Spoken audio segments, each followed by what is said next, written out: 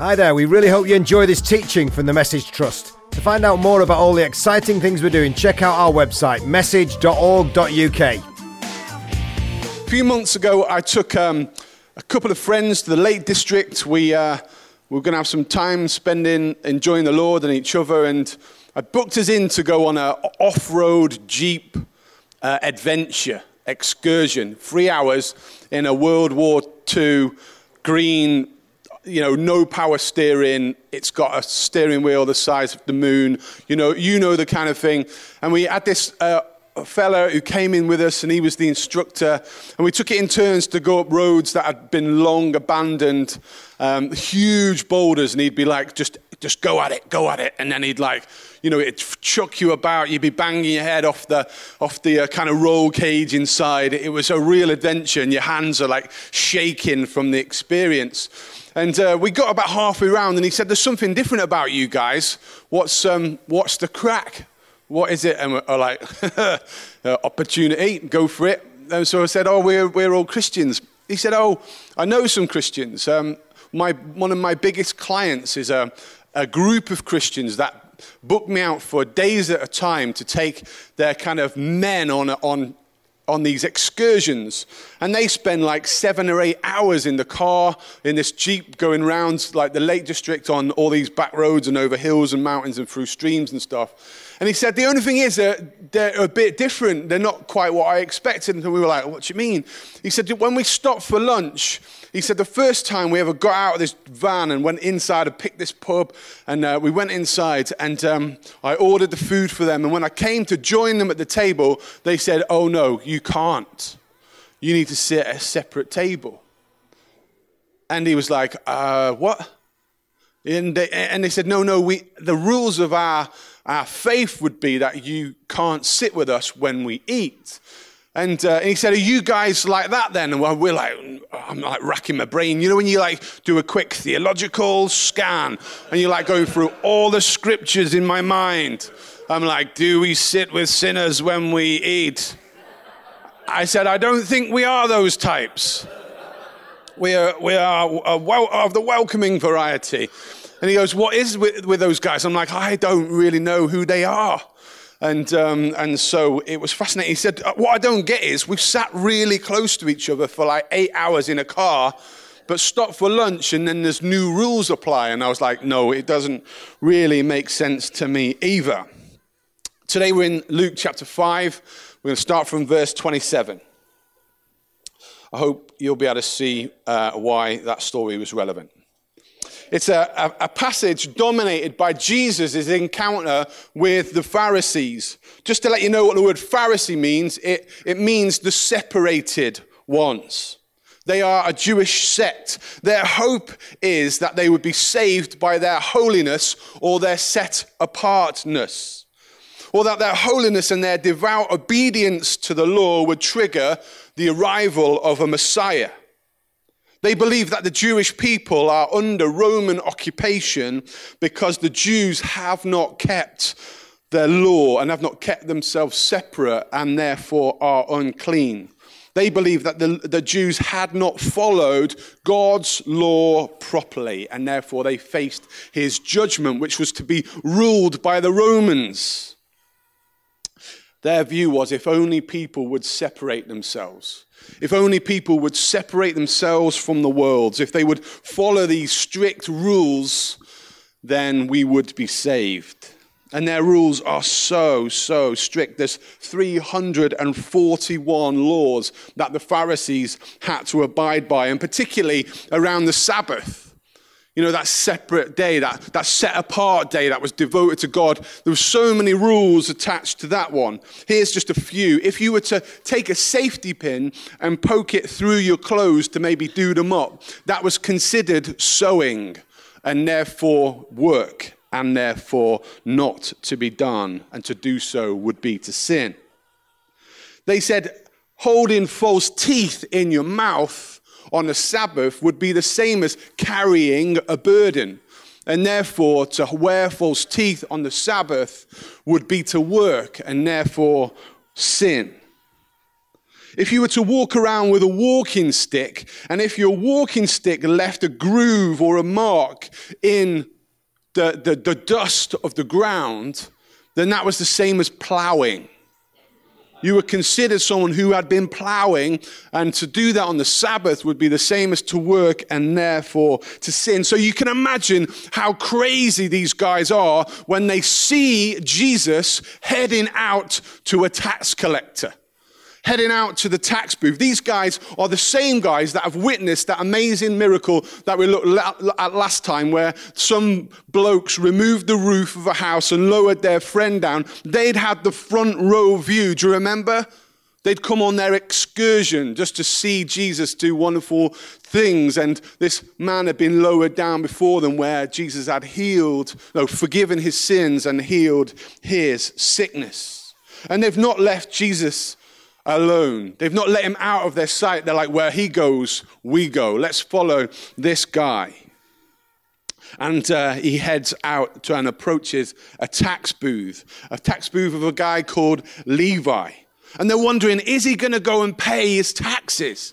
Is that the thing? Or maybe he's going to go and grip the tax collector, drag him out of his booth and tell him what a sinner he is and give him a hearty rebuke. Because do you know about what the tax collectors were, how they were considered?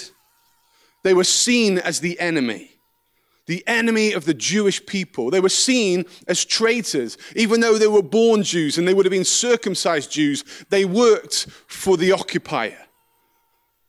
They were rejected by their people. They were considered unclean. They collected the taxes of the Jews and gave it to the Romans, but they didn't do it fairly. They always took more. They took bits for themselves. You know, when Zacchaeus comes and encounters Jesus, he says, I'll give back 4 times what I took, because he's probably taken 4 times what he should have taken. They're rip-off merchants, ripping off the people of God, and therefore seen as ripping off God himself. And they are called sinners. Sinners was a phrase not just for people who did wrong, but sinners were those who had taken the law of God and said, can't even get close, so I won't even try. They'd let go of the law of God and were following their own way. They were lawless people. And Jesus approaches the booth. What's he gonna do? Levi is sitting as Jesus approaches, and Jesus just says 2 words: follow me. Amazing. Follow me. That's it. Nothing more. And then it says, Levi, and leaving everything, Levi rose and followed him. Like, follow him where? Follow him to do what? Follow him why? Does he understand what he's doing? Does he comprehend the nature of the call? Follow me was enough. Follow me was enough for the dirty, the backstabbing, the traitor, the extortionist, the sinner. It was enough for him to drop all that he was doing and come and follow. He lays down his calculator and his cash and he follows Jesus. This is why Levi, or Matthew as he's soon to be called, gets called the patron saint of accountants. Well done, accounts team. He's your guy. I wish follow me was enough for me. I wish I could hear the voice of Jesus say, follow me, and that would be enough. But you know, I'd have a ton of questions. I'd be like, follow where? Follow how long? Follow me, can I bring the family? Follow me, like how long? Like which way are we going? Like what will we be doing exactly? Is this going to be a good thing? How do the plans look? Could you just tell me a little bit more? But there's something in the words of Jesus as he says, follow me, that cuts straight to the very heart of Matthew. Past all his sin, past all his preconceptions, straight to the heart of Matthew. Follow me.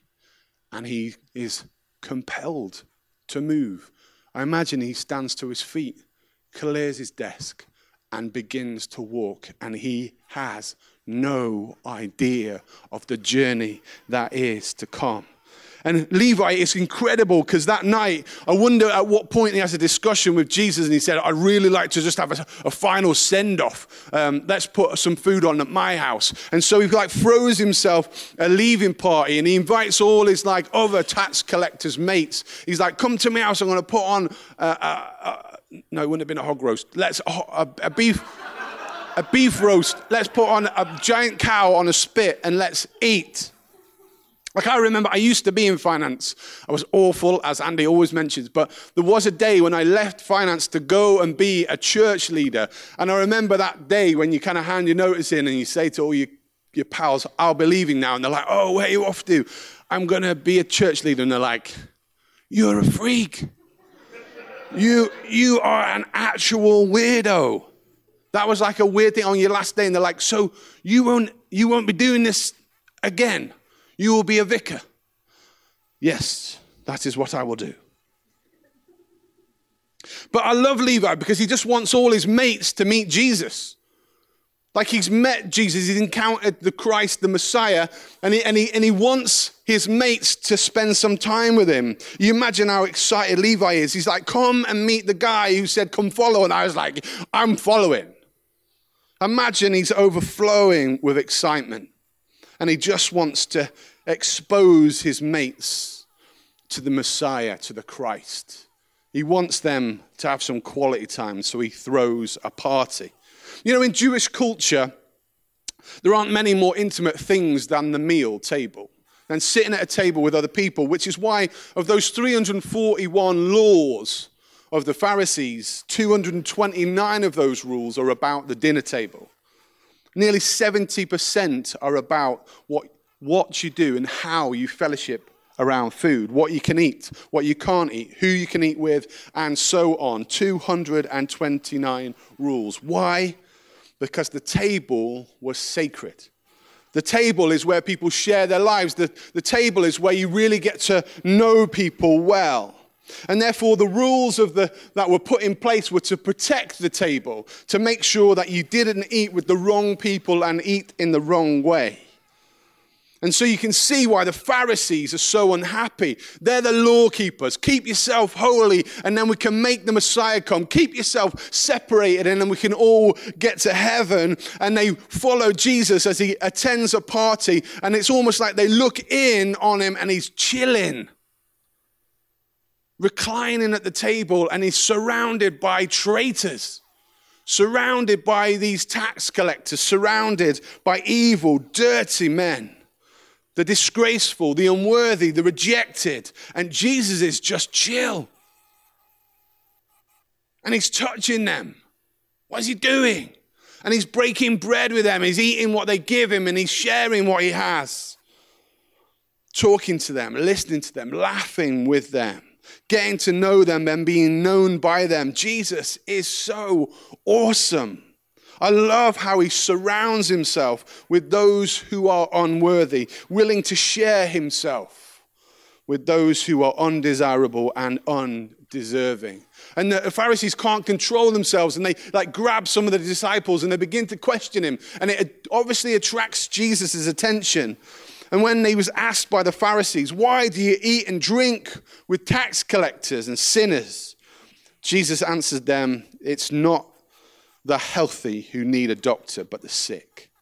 I have not come to call the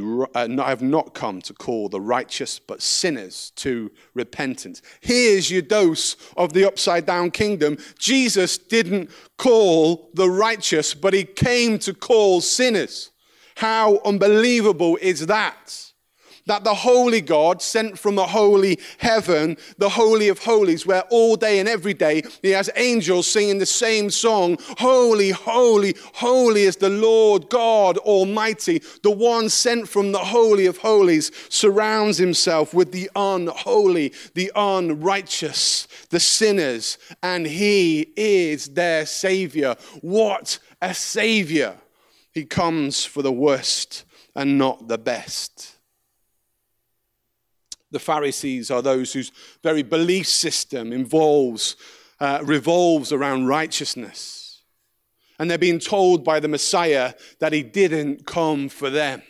Like, how incredibly hard is that to hear? You've been spending the very best of your life trying to keep yourself in order and keep yourself holy. And then the Messiah shows up and he goes, not for you.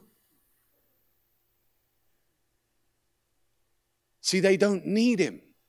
They have a salvation plan, and Jesus doesn't fit into their plans. And so he didn't come for those who were playing the perfect game, but he came for the losers of the game, those who failed and fell out. He comes for those who needed saving and not those who didn't think they did. You know, if only they had realized in that moment that they too were sinners in need of a savior. He's not saying it's just not for you. He's just saying, realize I came for sinners, and that can be you. But they had a system. They had a salvation plan, and they did not need a savior. And therefore, they trust their plans over the saving power of Jesus. How often do we do this? Trust our plans above the power of Christ. And so they begin to question Jesus on fasting, and he announces that he's the bridegroom. If you don't know what that is, that's his first indicator that he's the Messiah. That's the first time he names himself. Because if they knew their scriptures, they would have realized that the bridegroom is the Messiah. And he says, why would they fast while the bridegroom is in town? I love that Jesus comes for his bride. And at this point, it's not a righteous bride, not a separated bride, but an ugly bride and a messed up bride. He comes for sinners. And he tells them this parable. No one tears a piece out of a new garment to patch it on an old one. Otherwise, they will have torn the new garment and the patch, and the patch from the new will not match the old. And no one pours new wine into an old wineskin. Otherwise, the new wine will burst the skin. The wine will run out and the wineskins will be ruined. No new wine must be poured into a new wineskin. And no one, after drinking old wine, wants new, for they say the old is better. What he's saying is, you're the old garment, hoping that the Messiah will patch you up. But I'm a new garment. I'm cut from a different cloth. Ever wondered where that comes from? Jesus is cut from a different cloth. He's not made for the old. And so if you try and stitch him into the old way of the law, the whole thing will tear apart. And he says, you want the old wine. You've tasted the old wine and you think that will do, but I'm the new wine. And if you put me into an old wineskin, what will happen is the thing will break. I'm a new thing. Do you see that I am the new thing? I do not fit your system. You may have a salvation plan, but I am the author of salvation. The author of salvation will become a traitor in order to save traitors. He will become the unclean in order to save the unclean. He will become a sinner in order to save sinners. He will become despised in order to save the despised. These are my people, and I will be their salvation. I want you to know how radical Jesus is. You know, sometimes when we hear this story about a tax collector, when we read the stories, we're like, oh, maybe it's, you know, when you get your pay packet, you know, when you get your pay slip and you open it and you realize how much the tax man has paid. And you think, oh, it's like the tax man. It's like Philip Hammond. He's the Chancellor of the Exchequer, if you didn't know. It's like him coming for tea. No, it is not. It is far more radical than that. Has anyone heard of a lady called Shamina Begum? I've got a picture for her, hopefully, coming up behind me. Is she there? Recognize that face? She left England in pursuit of ISIS. She was known as the ISIS bride. She married a terrorist. She became pregnant with his baby. She gave birth to his child. Then her husband was killed. ISIS was scattered. Now, Shamina wants to return to England. She wants to come back. But it doesn't take much of a search around the internet or go on social media. You'll see how this lady is described. She's considered to be hated, despised, rejected. She is a traitor. And I'm not trying to tell you differently. But when Jesus meets Levi, he's a traitor. He's not the tax man. He's a traitor of the nation. They despise him so much that he should die. Now, if you read a meme or two about this lady, people hope that she will be killed, that she deserves to die like ISIS, and maybe you feel the same. I'm not sure. But I'm sure if Jesus encountered this lady, he would say, come, follow. Do you see how radical Christ is? Do you see what a wonderful Savior Jesus Christ is? He would say, come, follow. And if she followed and she welcomed him into his house to a bunch of her friends, he would sit and he would recline at the table.